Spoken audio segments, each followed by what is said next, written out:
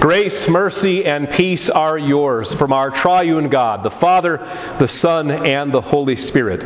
Amen.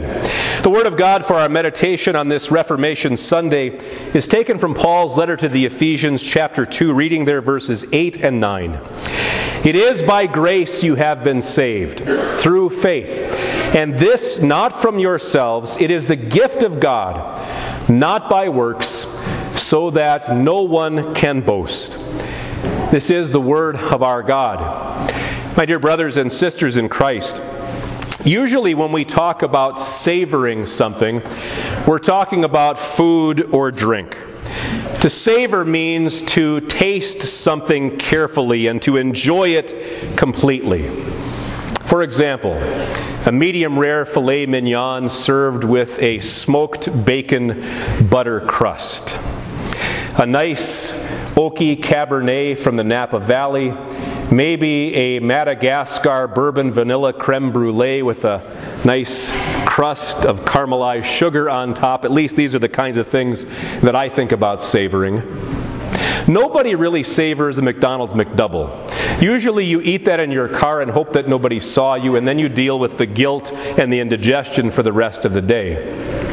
Of course, it's not just food that people savor.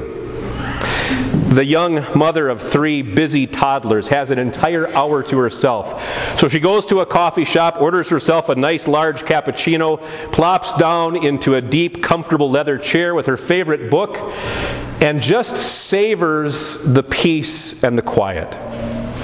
A hunter walks out to his deer blind in a crisp fall morning, savoring the rustle of the leaves and the smell of the woods and the anticipation of the hunt.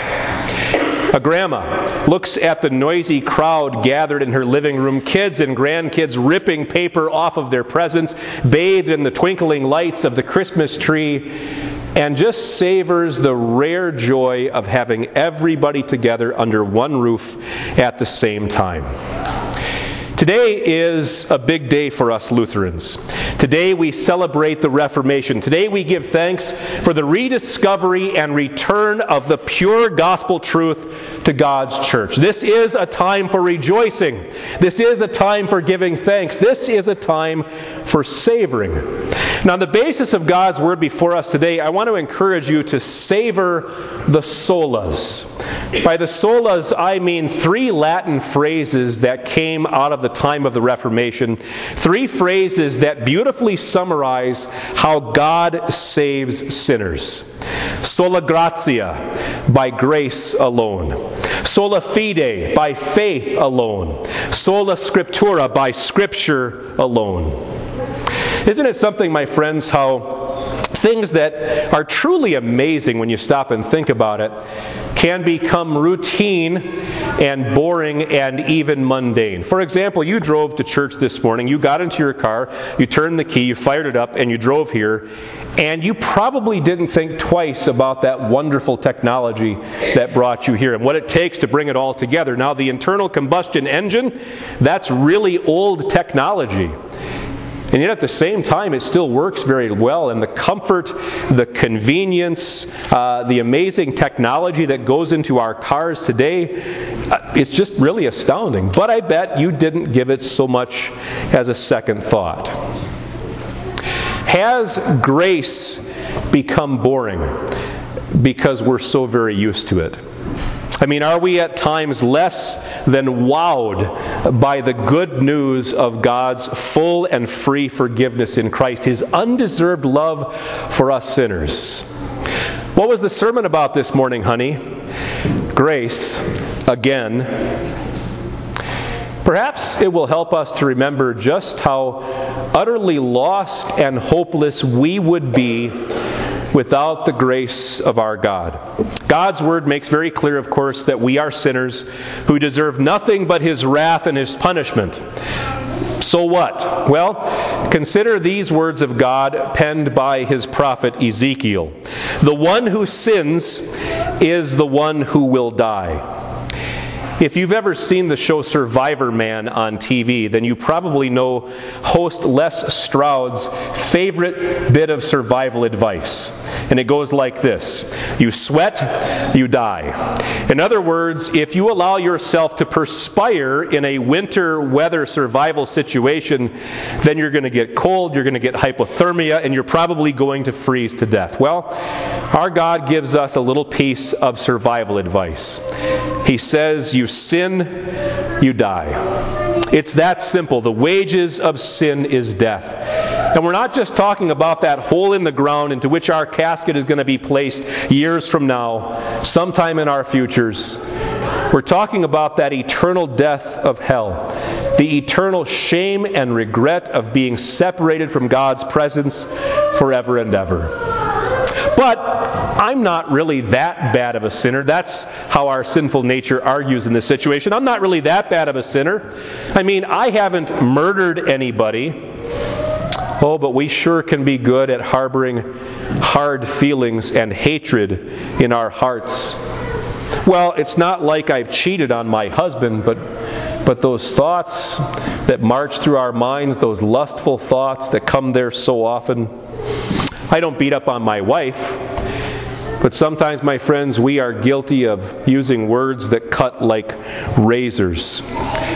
We don't like to hear this, my friends, but the simple truth of the matter is that we are miserable, sinful wretches, damnable sinners, every last one of us.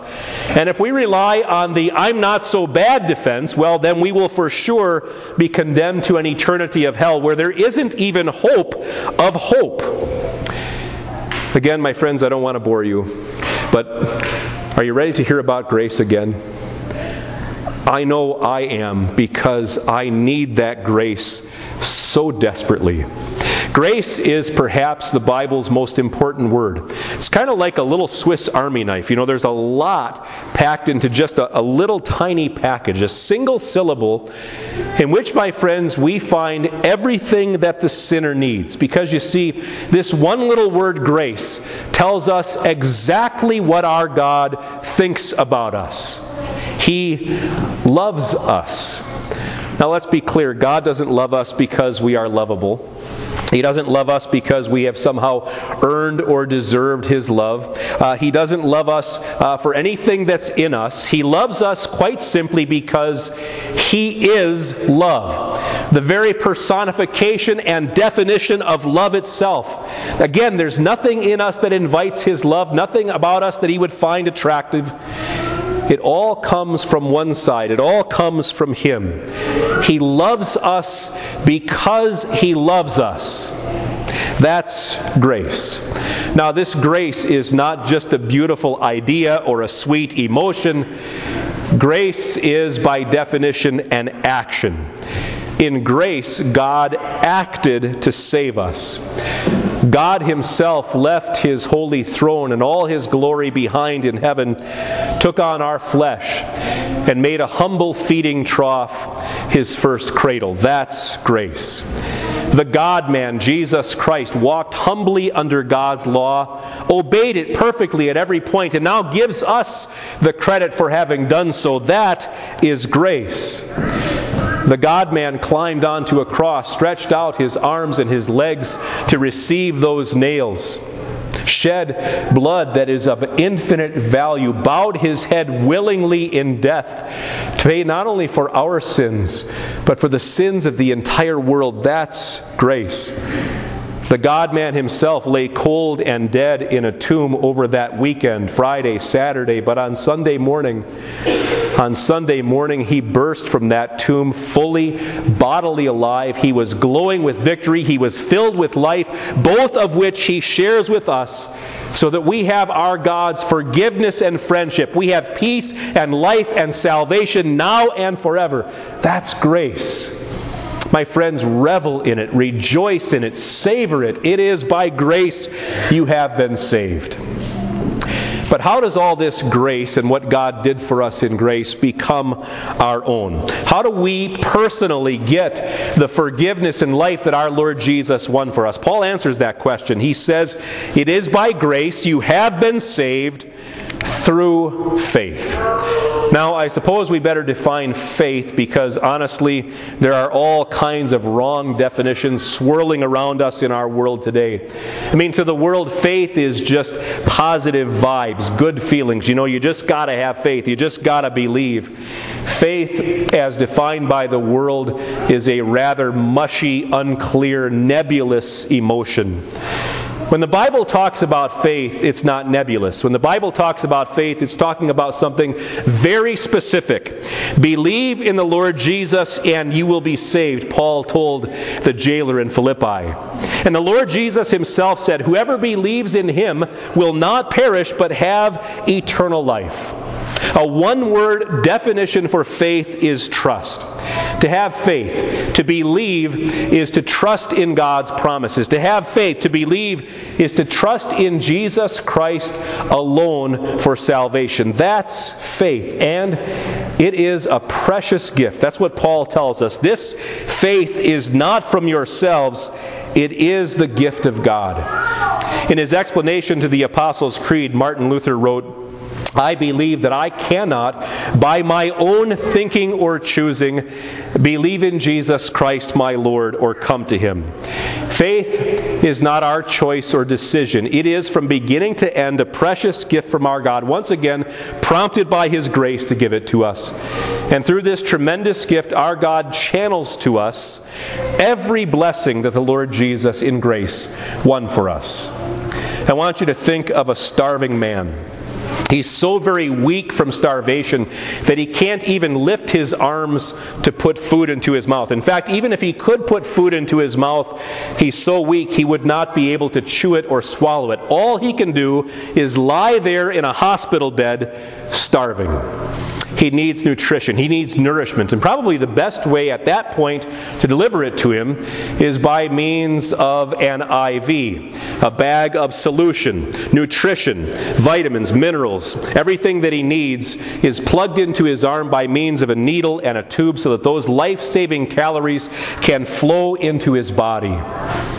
That's a good description of our situation naturally. Sin left us spiritually starving. There was nothing we could do about it. We couldn't feed or save ourselves. Jesus is the nourishment that we need.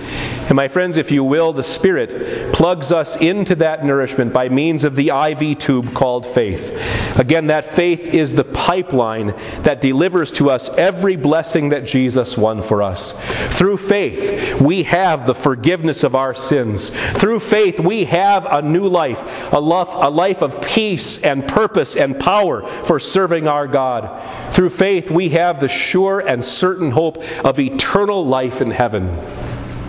Katie Luther, the great reformer's wife, once gave her own little definition of faith, which I really like. She said, I will cling to Christ like a burr to a top coat. That's what faith does. It clings to Jesus Christ alone. My friends, you have this faith. Savor the Spirit's gift. You are a believer in the Lord Jesus Christ. This is no small thing. This is a tremendous blessing. Be glad and rejoice in it. One more question before us today. How did God give us this precious gift called faith? I mentioned the Spirit before. Did the Spirit just go around and kind of zap people with little lightning bolts from above? Or did faith come into our hearts because we were the ones who prayed hardest enough for it? Well, my friends, the Bible gives us a simple answer, an answer that you know well from your confirmation days. Faith comes from hearing the message, and the message is heard through the word about Christ. God uses the gospel, the good news about Jesus' love and forgiveness, to plant and to grow the gift of faith in human hearts. Does it really work? Have you ever seen an infomercial and wondered to yourself, does the product they're advertising to me, does it really work? You're sitting up late at night and you're watching this commercial and you're wondering. Probably the most famous example would be Ginsu knives, and some of you remember the commercials for Ginsu knives. In the first scene of that commercial, they show one of these Ginsu knives and it's sawing through a nail or a beer can or something like that. The very next scene, they show supposedly the same knife effortlessly slicing through a red ripe tomato. And you sit there and you wonder, does that really work? Are those knives really that good? And to be honest with you, my friends, I never ordered any, so I can't answer that question. But let me just say that I have my doubts. Does God's Word really work? I mean, this dusty old book, does it apply anymore? Isn't it just a collection of myths and fables? Does the Bible actually have the power to change hearts and lives? Millions of Christians all over the world are walking, talking, living, breathing proof of the power of God's Word. And all of you sitting there in those pews on this Reformation Sunday are also proof of the power of God's Word. And of course, this shouldn't surprise us, right?